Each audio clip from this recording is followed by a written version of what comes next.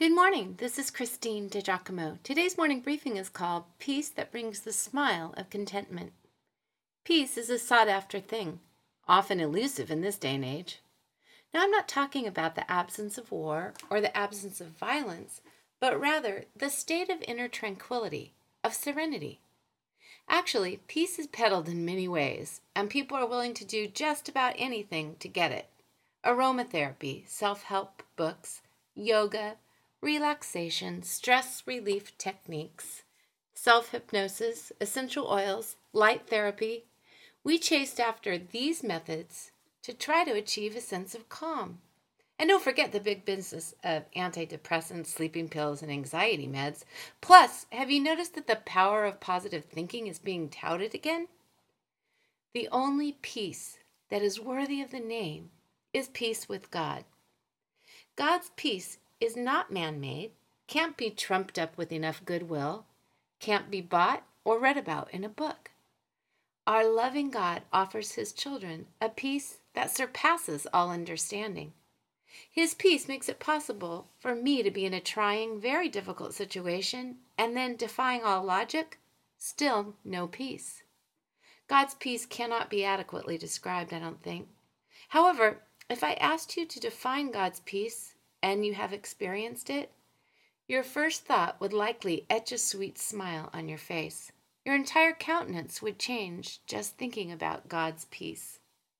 And so we open our Bibles to the latter part of the New Testament, turning the pages carefully so as not to miss the little book called Philippians, just 4 short chapters.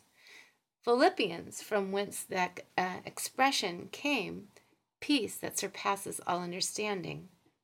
There, did you find it? It is right in there with the other letters Paul wrote from prison. Wait, prison? Yes, Paul wrote this letter to the church at Philippi while he was in prison at Rome. Why did Paul write to the Philippians?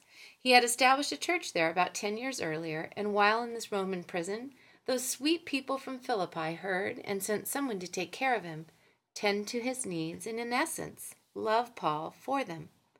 Of all the churches Paul had established, he enjoyed the sweetest relationship with this Philippian church. Oh, how he loved them! And they loved him. They were devoted to him because they understood that Paul had brought them life, not through oppressive Rome or through the Jewish law, but through the saving grace of Jesus Christ. Paul dictates to someone, not sure on this letter, Paul and Timothy, servants of Christ Jesus, to all the saints in Philippi, together with the overseers and deacons. Grace and peace to you from God our Father and the Lord Jesus Christ. That's the first 2 verses of Philippians 1. Notice with me that Paul begins his letter by saying who was writing to them, just the opposite of our letter writing style. We sign our names at the end. He claims Timothy right up front, along with himself, as having the same thoughts and heart as he does, since Timothy had been with him on his original visit to Philippi. Paul refers to the Christians at Philippi as saints, those who were leading lives changed because of their relationship with Jesus Christ. He also references overseers and deacons, so quite obviously, since Paul had originally founded the church, it had experienced a lot of growth. Grace and peace through God our Father and the Lord Jesus Christ, he extends. We know that both grace and peace flow from the heart of our Heavenly Father, made possible through Jesus' sacrifice on the cross. But there is more to this chosen expression of Paul's, extending grace and peace. Paul combines 2 normal greeting phrases of the day, those of the Greeks and the Hebrews.